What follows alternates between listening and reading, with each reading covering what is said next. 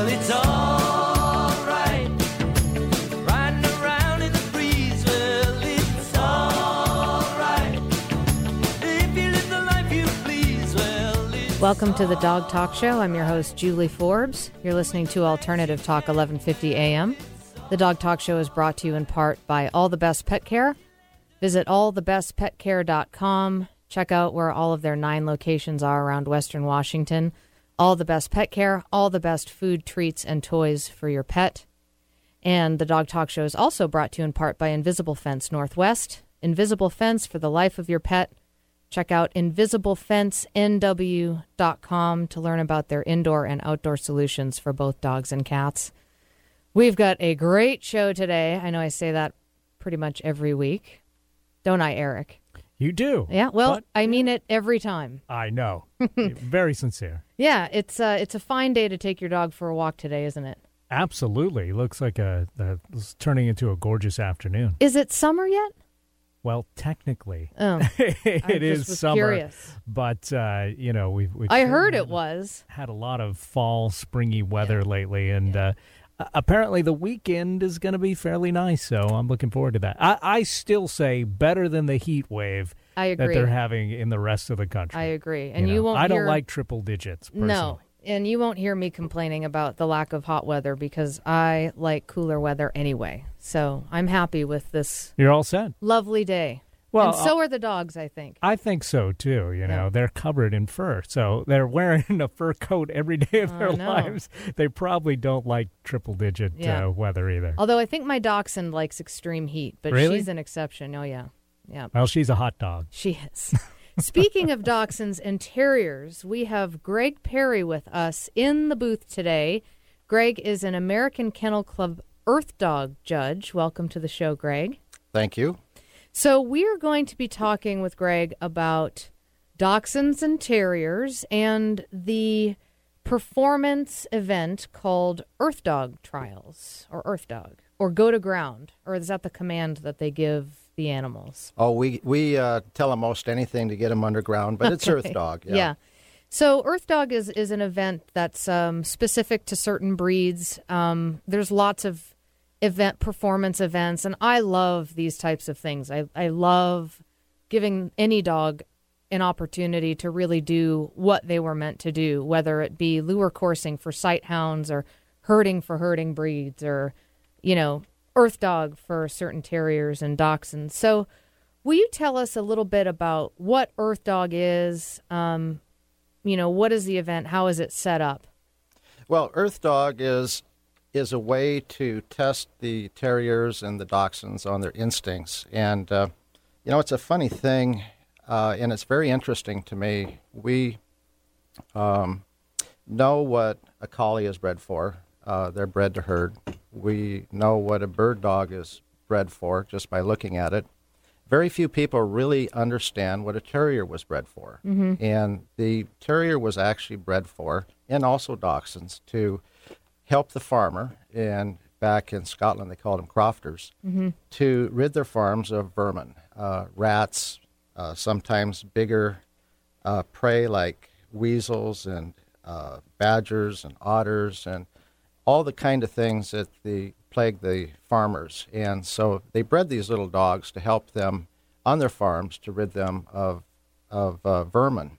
Mm-hmm. And so what they would do on the farms is they'd send them into tunnels and also into rockeries to hold the vermin so the farmer could come and dispatch it, kill it, or they would actually train them to bolt the vermin so another dog called a lurcher could kill it, or the farmer could shoot it. Mm-hmm. So that's what these animals were really bred for. And what we've been able to do is create a simulated hunt. Now, by the way, on the East Coast, they still hunt with these dogs. They have groundhogs back there, and they send them underground. But out here in the West and in other parts of the country, we don't have real prey to go after. So we've set up a simulated hunt called Earthdog, and we actually create underground mazes where we send our dogs in to eventually find prey. And in our case, we use caged rats, actual rats for the prey. Now, it's not a blood sport. We protect the rats in every way.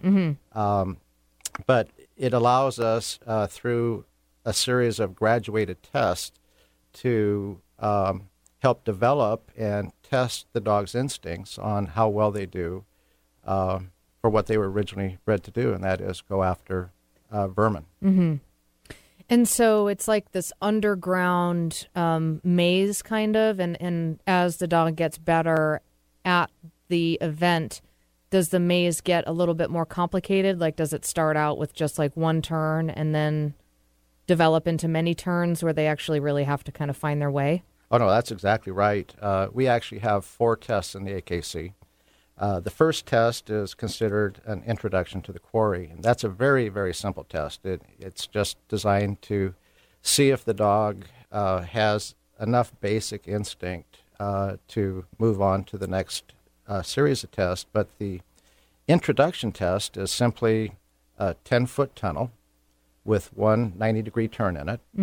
It has an opening, and it has a protected area for the prey for the dogs to work or learn how to work. Now, the interesting thing about these tunnels, we should really talk about this, is that they're underground. Right. And most people don't realize it, but when you have a 90-degree corner under the earth, it develops a complete absence of light. Now, it's not just dark, there's no light. Right. And what we try to do is simulate underground conditions by completely blacking out the light form. So the dogs have to learn how to use their noses. Yeah. So the intro test is very simple. It's a 10-foot tunnel. The tunnel is 9 inches by 9 inches, which in a dog's brain is probably pretty scary if you think about it, because the size of the tunnel normally equals the size of the prey's head. So the dog should be a little cautious when they start. The next test would be what we call our junior test. And in fact, all other tests use this basic formula, and we create a 30-foot tunnel underground. And we create 3 90-degree corners on the way to the prey. And we'll talk about their time limits and stuff like that later, but as far as the tunnel configuration, we basically have a 30-foot underground tunnel with 3 corners in it.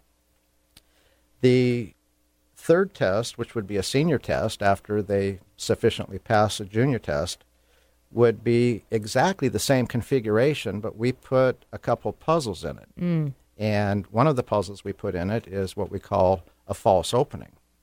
We have a scented opening, and there's a tunnel opening, and then we have a false opening. The dogs are required to go into the scented opening. If they go into the unscented opening, they would fail the test. Okay. And then we put what we call a false bedding area into the maze, which is designed to simulate where the prey might sleep, but the prey isn't there anymore. So that's there to confuse the dog. So they would have to reason, well, there's no prey here, and then go on to find where the live prey is. So they're not barking up the wrong tree, so to speak? Yeah, as a matter of fact, if they bark at that area and work that area, they would fail the test. Oh, okay. So because they shouldn't be working an area where the prey isn't. And then the last maze would be the master test, and we put a couple other obstacles in there. We have we put a constriction in it, which is a narrowing of the liner, and then we also put a simulated route or an obstacle in it, so they physically have to go through an obstacle and go through a constriction to be able to get to the prey. Okay. And so the thing about, that really strikes me, especially as you're talking about as you advance through the levels and make it harder and more challenging for the dog, is that the dogs are really put in a position where they have to figure something out, where they're either having to distinguish this is the opening that has a scent versus this one that doesn't, how to get through an obstacle or constriction. I mean, they're mentally challenged not only are they doing what they were really made to do, which is fulfilling, and using their noses, and I've talked about nose work quite a bit on the show in the past, for all breeds, but also that there's this sort of problem-solving aspect of it, potentially, or, navigating the turns, and how really satisfying that is for a dog. And we're going to take a quick break here, but when we come back, we're going to talk more about how Earthdog specifically can really benefit breeds of terriers and dachshunds who do this event, how it benefits them even behaviorally. We'll talk a little bit about the history of terriers.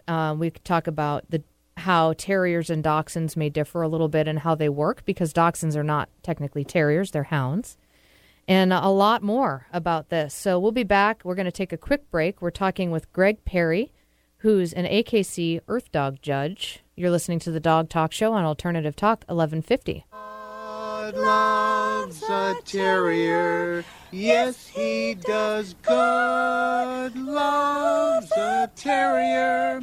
That's because small, sturdy, bright, and true, they give their love to you.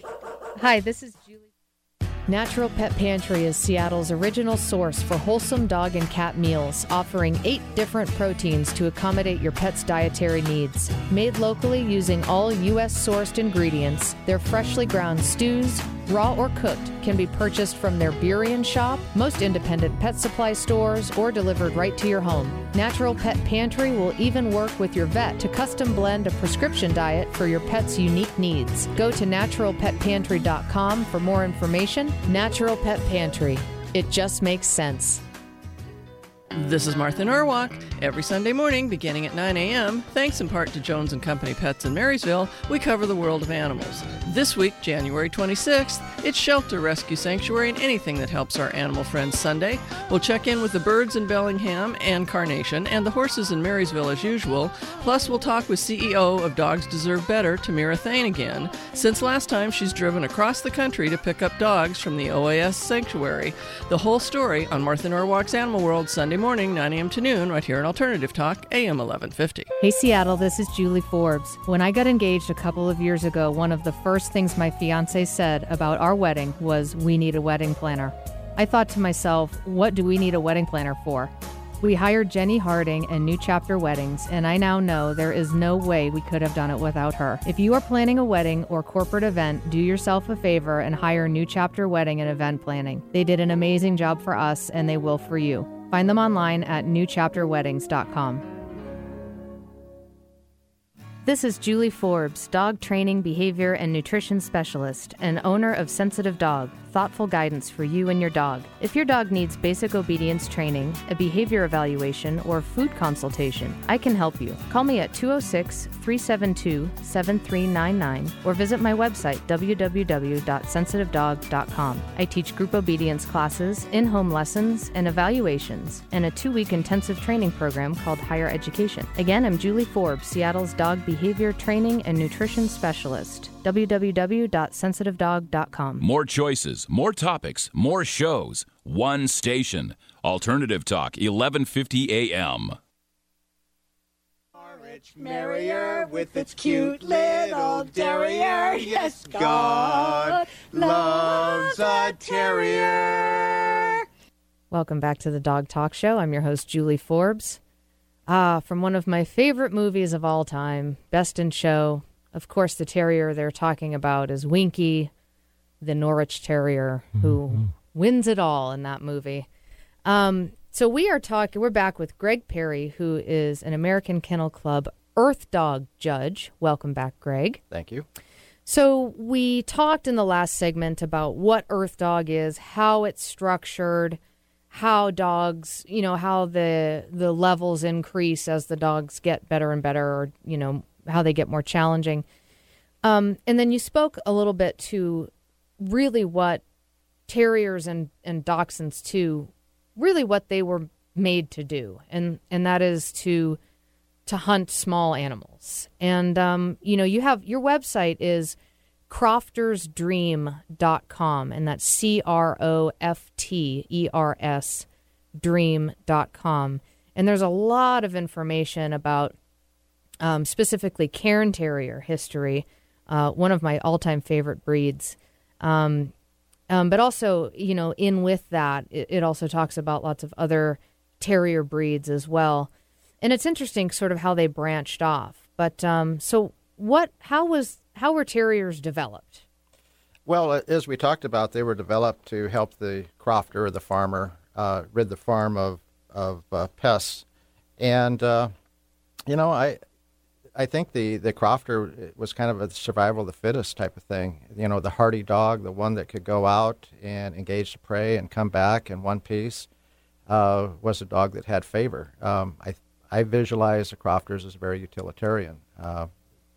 Dogs have always been our companions, but I think the dog, first and foremost, was a tool. Mm-hmm. And so, they bred dogs to dogs that had great hunting instincts.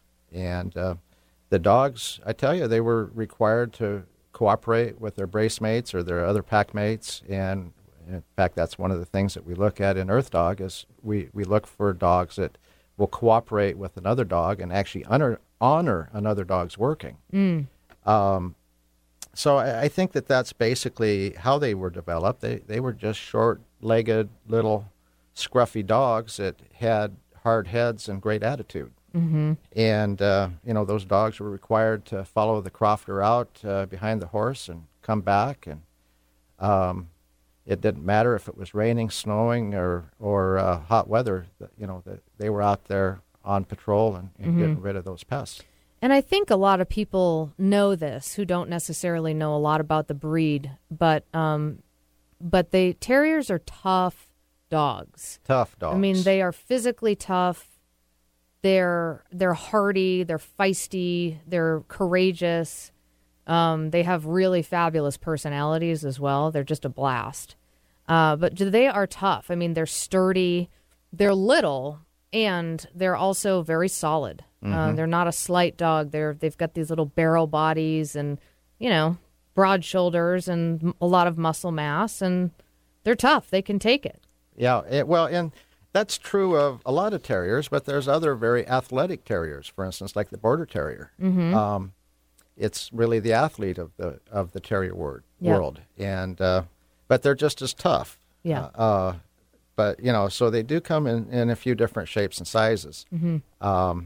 And we do see interesting differences between the breeds and how they work and the way they work. Now, what are the breeds? So, now, as I understand it, there are certain breeds of terrier that don't do Earthdog events. Well, like an Airedale, of course, couldn't get down a hole. Sure. I'm looking at my AKC recognized breeds list, and I see on here Dandy Dinmont Terrier. Well, I haven't personally seen any Dandy Dinmonts in a hole, but I would think that would be hard for that size of terrier to make it down the hole. Yeah. They physically have to make it through and actually be able to work. Yeah. I have seen a couple of Glen of Emal Terriers, and mm-hmm. they're really substantial dogs. I mean, they can go 40 pounds, and they're just solid mass, very strong. Yeah. Now, what about like a standard dachshund? Do the standards? Standards do fine. And how do they? I mean, because they have to be able to turn around in while they're underground, correct? Yeah. Well, they turn around. Most dogs are close coupled and have the amazing ability to turn back onto themselves and mm-hmm. get back out the hole, or they'll back out. Mm.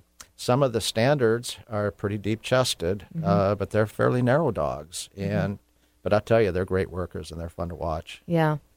So how do, because I have a dachshund, and I've also, my family had a Cairn when I was in high school and beyond. And so I'm an enthusiast of both. I mean, I just love, like I said, the personalities and the tenacity. How do you see, because dachshunds are not terriers, dachshunds are hounds. Mm-hmm.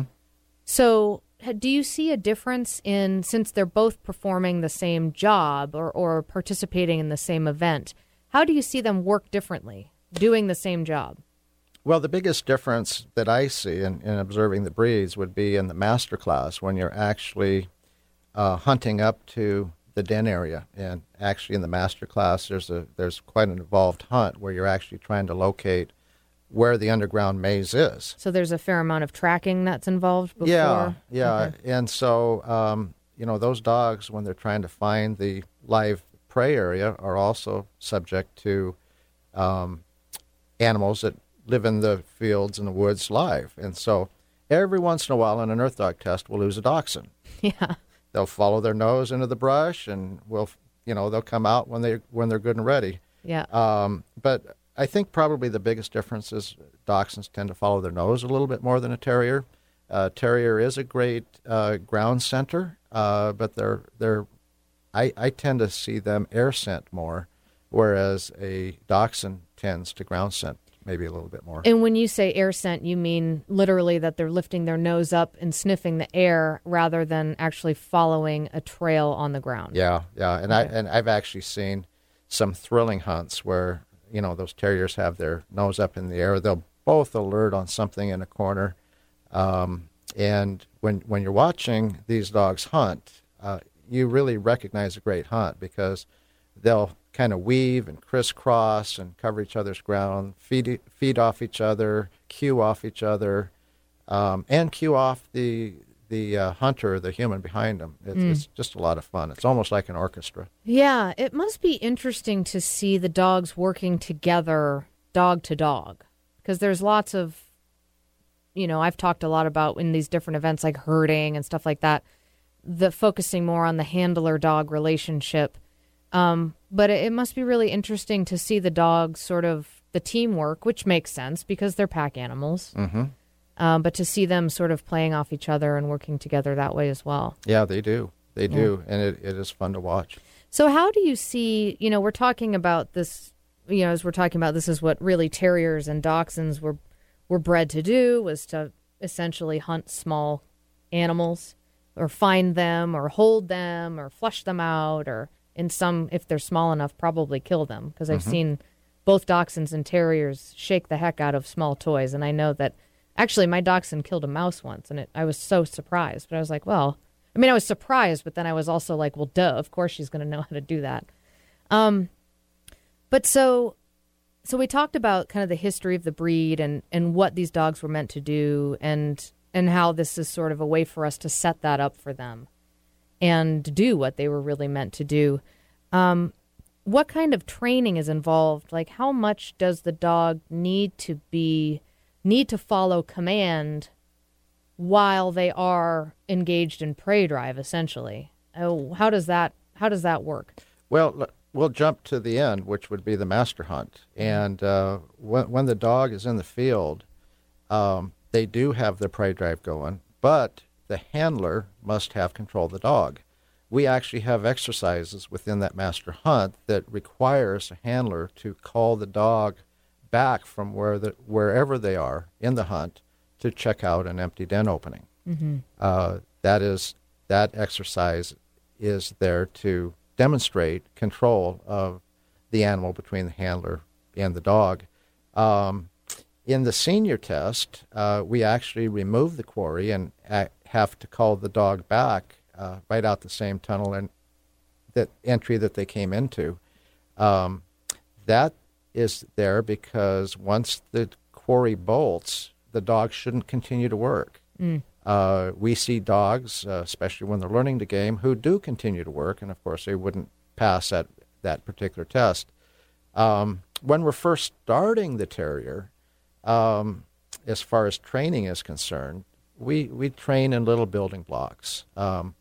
It's amazing. I don't know if any of us really appreciate how the canine mind works, but the one thing I've discovered in working with a lot of earth dogs is that if we train in little building blocks, for instance, my dog, who is a master earth dog, in fact, he's one of the more talented earth dogs in the entire country, I can remember we had a hard time getting his head in the tunnel.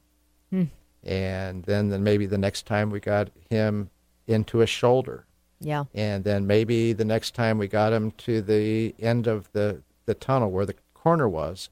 And we finally got him to the where the prey was. And then he stared. Mm-hmm. And we had to teach him it was okay to bark and to work. And one day it all came together for him, and we've never looked back. But I see a lot of handlers kind of get discouraged because they don't think, oh, my dog doesn't get it. But they do. And that's such a good point, because working with dogs and training and behavior, when I'm not doing the radio show, that's what I'm doing full time, all types of breeds and behaviors and all that stuff. But, patience is so important when you're working with dogs in the training process. And it really is. It's each session building off the last. Exactly. And knowing, how far to take each session and when to stop. And I actually talked to the director of the Prison Pet Partnership Program down in Purdy, where they train service dogs in the women's prison. And the women there said, we got to tour the program and talk with the offenders that are participating. And they said one of the biggest things that training dogs has taught them is patience. Mm-hmm. And it's interesting you relating to that in your own experience with your dog. But it's also such an amazing thing to witness at the same time if you can slow down and be present to the dog. Mm-hmm. And give the dog the time and space to go through their learning process. It's one of my favorite things about what I do is really witnessing that. But a lot of times the dogs aren't given that time and space to sort of make the connections or kind of figure it out. Yeah, I can actually remember one border terrier that took the handler 5 years. 5 years. And that dog went on to earn 50 master titles, or 50 master Earthdog legs. And so it took a long time for that dog to really get it all together, but it ended up being one of the finest Earthdogs we know. Well, let's take another quick break, and when we come back, we're going to be talking more with Greg Perry, who's an American Kennel Club Earthdog judge. You're listening to the Dog Talk Show on Alternative Talk 1150. Terriers are my very favorite breed. They're cute and cuddly, easy dogs to feed. They'll help bring you up whenever you are down. Terriers average 20 pounds. For more than 25. Hey Seattle, this is Julie Forbes. When I got engaged a couple of years ago, one of the first things my fiance said about our wedding was, "We need a wedding planner." I thought to myself, what do we need a wedding planner for? We hired Jenny Harding and New Chapter Weddings, and I now know there is no way we could have done it without her. If you are planning a wedding or corporate event, do yourself a favor and hire New Chapter Wedding and Event Planning. They did an amazing job for us, and they will for you. Find them online at newchapterweddings.com. Natural Pet Pantry is Seattle's original source for wholesome dog and cat meals, offering 8 different proteins to accommodate your pet's dietary needs. Made locally using all U.S.-sourced ingredients, their freshly ground stews, raw or cooked, can be purchased from their Burien shop, most independent pet supply stores, or delivered right to your home. Natural Pet Pantry will even work with your vet to custom blend a prescription diet for your pet's unique needs. Go to naturalpetpantry.com for more information. Natural Pet Pantry. It just makes sense. Conversations Live with Vicki St. Clair discusses issues that are important to you, like good health and well-being, finding a new job and building your business, overcoming life's big challenges and making sense out of chaos, and living with passion and joy. Join us Mondays at noon Pacific for Conversations Live with Vicki St. Clair. See conversationslive.net for show schedule and guest information. This is Julie Forbes, dog training, behavior, and nutrition specialist, and owner of Sensitive Dog, thoughtful guidance for you and your dog. If your dog needs basic obedience training, a behavior evaluation, or food consultation, I can help you. Call me at 206-372-7399 or visit my website, www.sensitivedog.com. I teach group obedience classes, in-home lessons, and evaluations, and a 2-week intensive training program called Higher Education. Again, I'm Julie Forbes, Seattle's dog behavior training and nutrition specialist. www.sensitivedog.com. Get a grip on life with Alternative Talk 1150. It's Terrier Town. One thing that makes me down is when people put bandanas on their dogs. Welcome back to the Dog Talk Show. I'm your host, Julie Forbes. And we are back with Greg Perry, who's an American Kennel Club Earthdog judge. Welcome back, Greg. Thank you. We're talking about Earthdog as a performance event and terriers and dachshunds, the dogs that participate in these events. And you were talking about when you get to especially the more advanced levels of Earthdog, and it's basically, the dog goes and finds what is it called? Quarry or game? Quarry. Quarry. Yeah. Mm-hmm. Locates, tracks the quarry, and then goes through a series of tunnels underground to actually get to, hence Earthdog, to actually reach the quarry, and then they need to also be called back, or to also listen to the handler as to when to stop working the quarry or to stop barking, for example. And, as you talk about that, I can think about how many dogs that I am working with and have worked with over the past almost 10 years, where that is such a problem for people. I work in Seattle on the east side, so it's urban environments generally, or neighborhoods, suburbs, and how people have such a hard time getting that off switch in their dog, whatever the drive may be. But, with these little dogs and, terriers and dachshunds for sure, really known for their alert barking, and that it's part of what they were bred to do. And so if you want a quiet dog, first of all, don't get a terrier or dachshund. True that, yeah. But also, so how working with their dog in Earthdog could actually help those home challenges.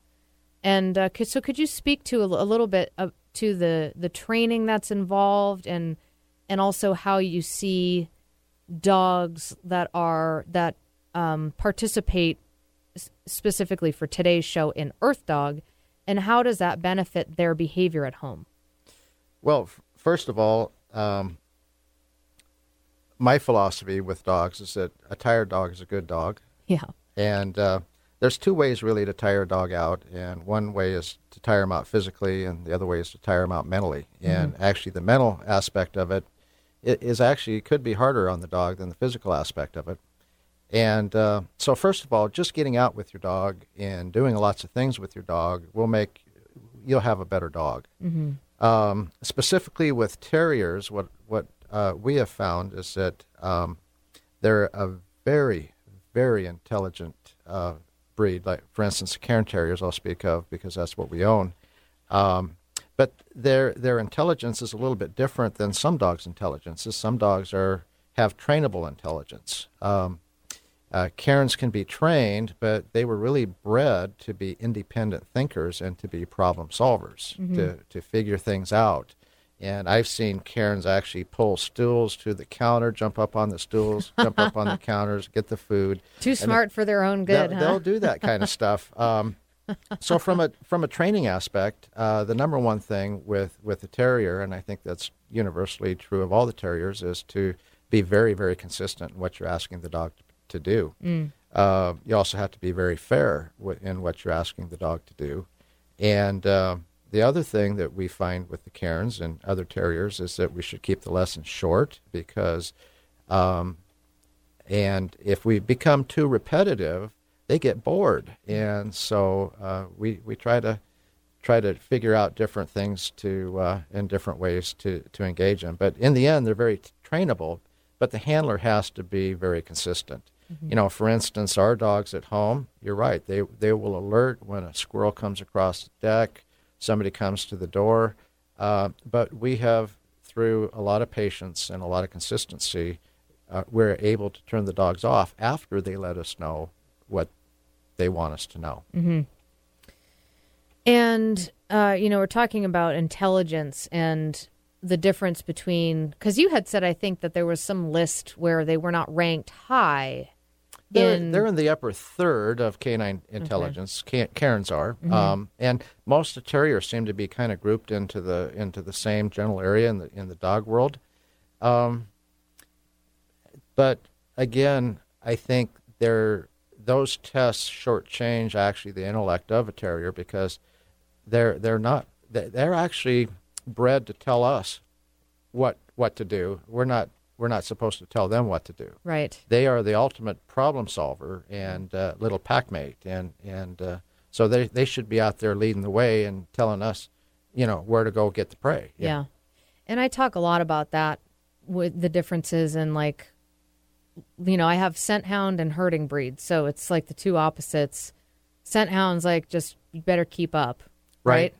And then the herding dogs, I mean, they are just like, what are we doing? What are we doing? What are we doing? Like looking for that direction constantly. Mm-hmm. And how they're just wired differently.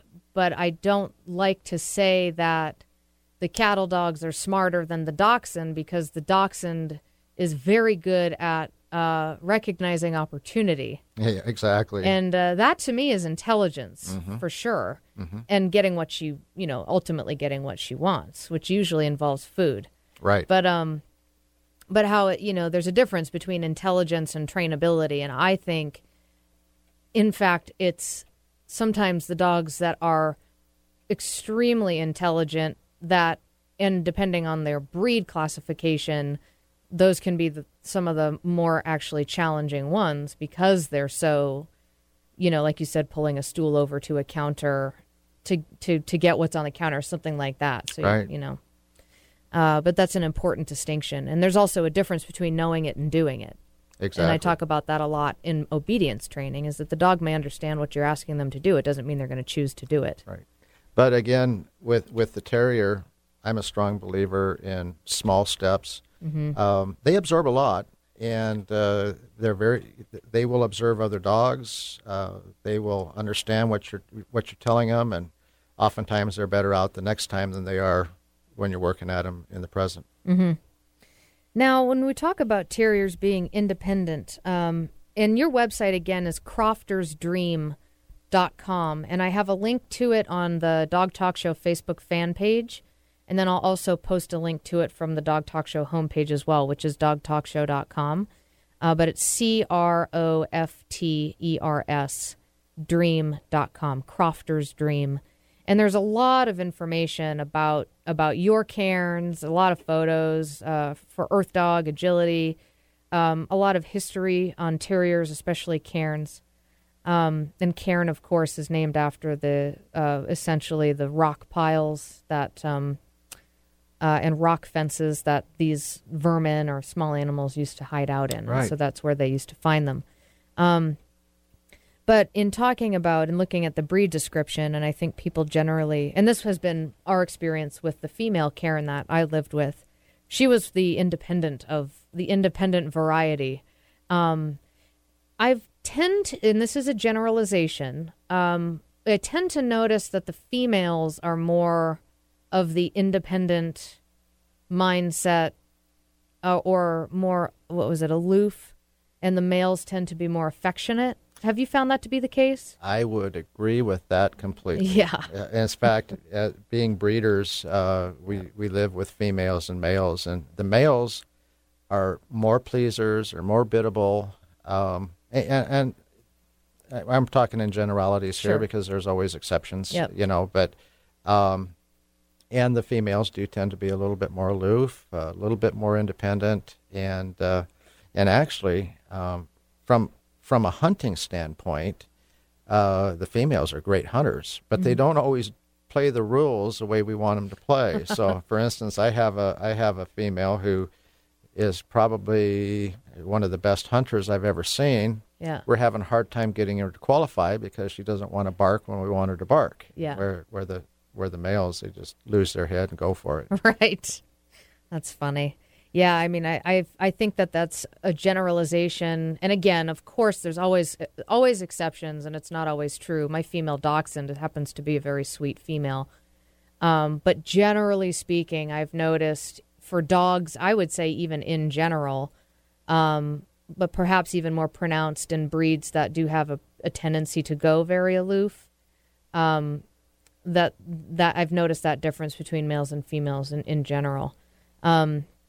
So, but as part of that also to just the temperament of the parents and kind of the breeding in general as far as how affectionate or aloof they are, or do you just generally see that range within a litter?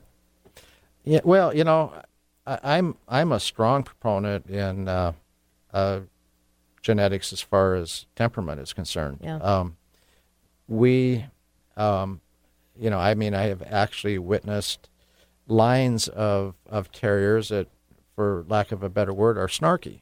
Mm-hmm. And the mother's snarky, the offspring are snarky, and so sometimes you'll see behavior issues within a certain line. Mm-hmm. I also see a strong relationship to gameness. For instance, one of the things that we're blessed with our particular line is a very game line of Cairn Terriers. As a matter of fact, probably 3/4 or more of all the Earthdog titles owned by Cairn Terriers in the United States come out of Washington and Portland, and they're coming out predominantly out of one strong line that are really game dogs. And when you say game, are you talking about the hunting ability? The hunting instinct, okay. Yes. Mm-hmm.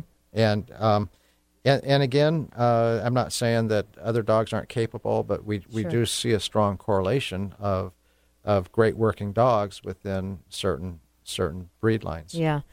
And we're going to take a quick break, but I think that really speaks to, and I say this so much to people who, some people even contact me before they've gotten a dog, and they want to get a dog, and they don't know where to go. And, with the puppy mills and that whole world that's out there too, I say over and over and over again, meet the parents, at least meet the mother of the litter. Actually, in person, meet the dog. Right. And get a sense for that dog's temperament. Go on site, make sure that it's clean. But, the how important it is to really meet the parents, because the temperament, I would say, is probably the biggest indicator of the temperament of the puppies. You bet. Yeah. All right, well, we're going to take a quick break, and we will come back talking more with Greg Perry, an American Kennel Club Earthdog judge.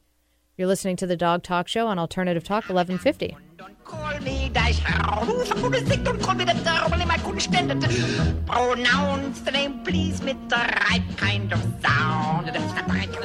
Natural Pet Pantry is Seattle's original source for wholesome dog and cat meals, offering 8 different proteins to accommodate your pet's dietary needs. Made locally using all U.S.-sourced ingredients, their freshly ground stews, raw or cooked, can be purchased from their Burien shop, most independent pet supply stores, or delivered right to your home. Natural Pet Pantry will even work with your vet to custom blend a prescription diet for your pet's unique needs. Go to naturalpetpantry.com for more information. Natural Pet Pantry. It just makes sense. Hi, I'm Pat Pauley. Tune into my show, Get Active, each Tuesday at 12 noon on Alternative Talk 1150. Each week, we invite a guest to talk about one of the wonderful activities in the Puget Sound region, ones that you may want to participate in. We'll focus on how adult beginners can comfortably get into all of these activities. You'll learn a lot about how you can get active. Be sure to listen. That's Get Active with me, Pat Pauley, at 12 noon each Tuesday on Alternative Talk 1150. This is Julie Forbes, dog training, behavior, and nutrition specialist, and owner of Sensitive Dog, thoughtful guidance for you and your dog. If your dog needs basic obedience training, a behavior evaluation, or food consultation, I can help you. Call me at 206-372-7399 or visit my website, www.sensitivedog.com. I teach group obedience classes, in-home lessons, and evaluations, and a 2-week intensive training program called Higher Education. Again, I'm Julie Forbes, Seattle's dog behavior training and nutrition specialist. www.sensitivedog.com. Hey Seattle, this is Julie Forbes. When I got engaged a couple of years ago, one of the first things my fiancé said about our wedding was, "We need a wedding planner." I thought to myself, what do we need a wedding planner for? We hired Jenny Harding and New Chapter Weddings, and I now know there is no way we could have done it without her. If you are planning a wedding or corporate event, do yourself a favor and hire New Chapter Wedding and Event Planning. They did an amazing job for us, and they will for you. Find them online at newchapterweddings.com.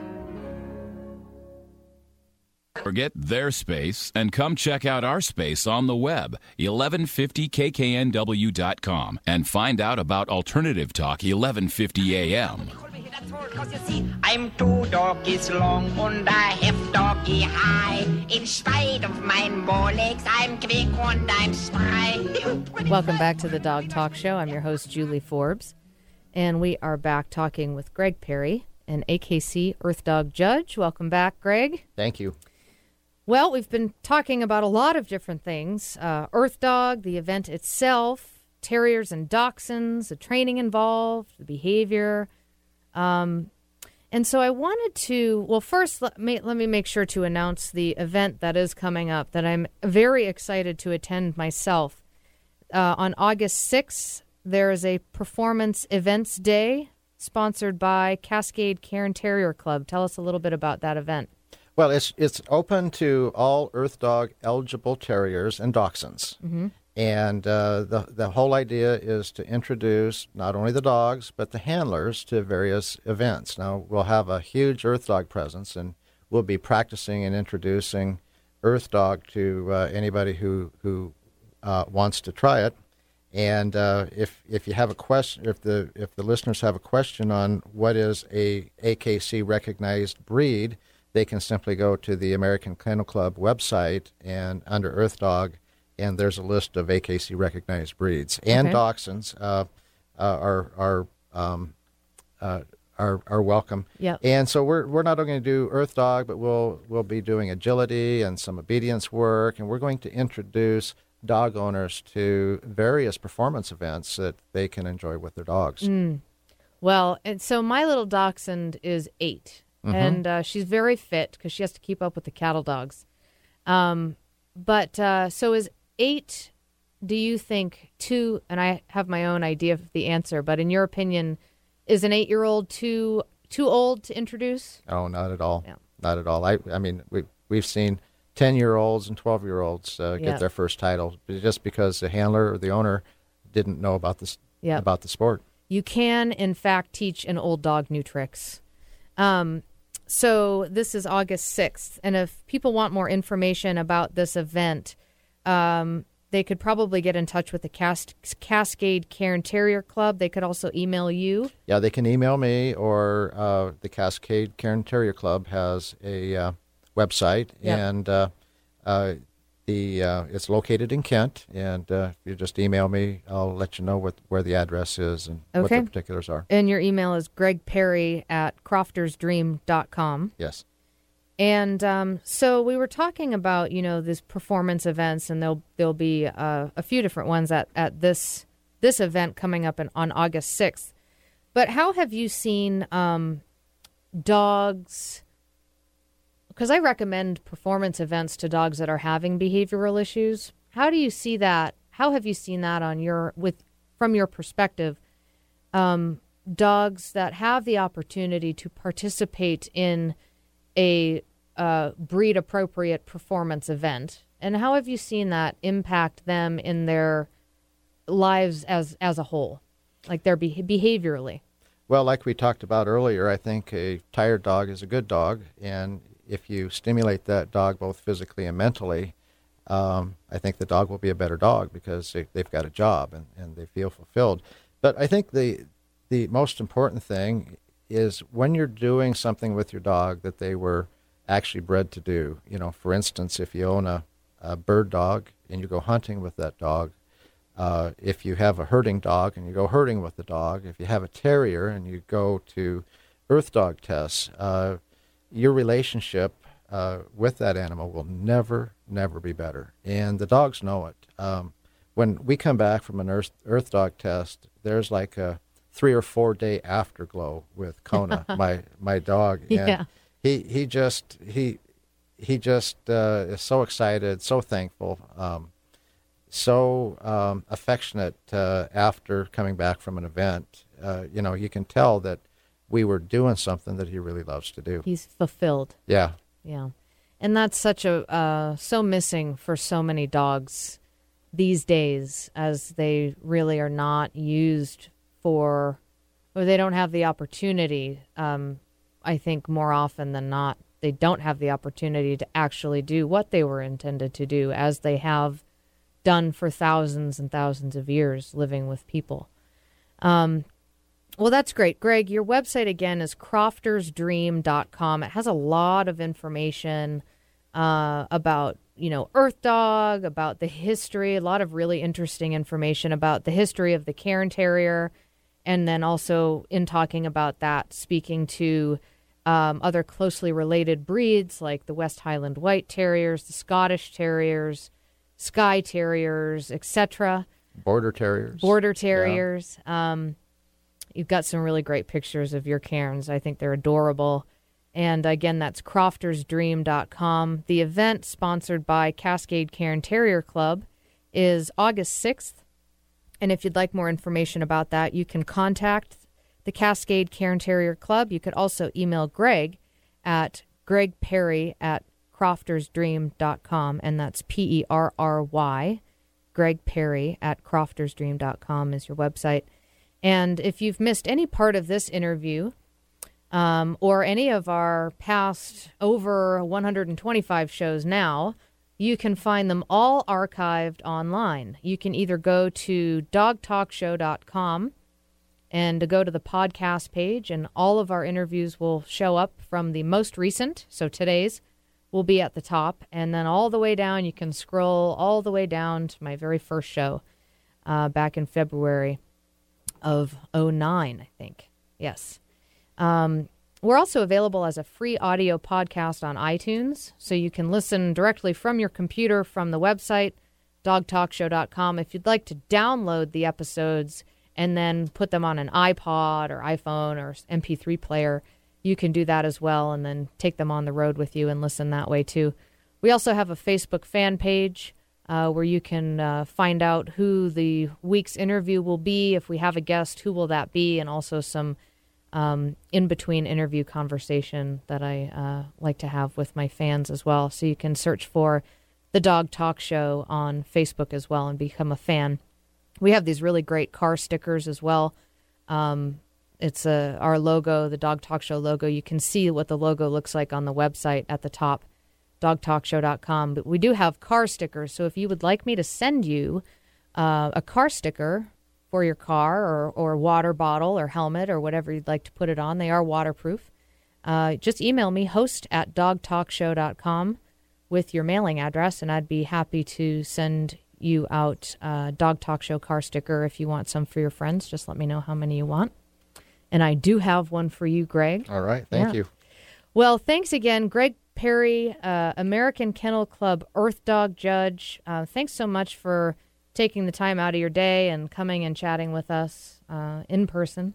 Well, you're welcome, and I can't wait to see you at our fun day. My little Leia it's going to be her playground. Now, I want to emphasize this is not an AKC event. It's a club fun day, but we will have dates for future AKC events at our fun day, and people can simply go to the AKC Kennel Club website to get upcoming Earthdog tests that will be happening later in the summer and the fall. And the American Kennel Club website is akc.org. Thanks for listening to the Dog Talk Show on Alternative Talk 1150.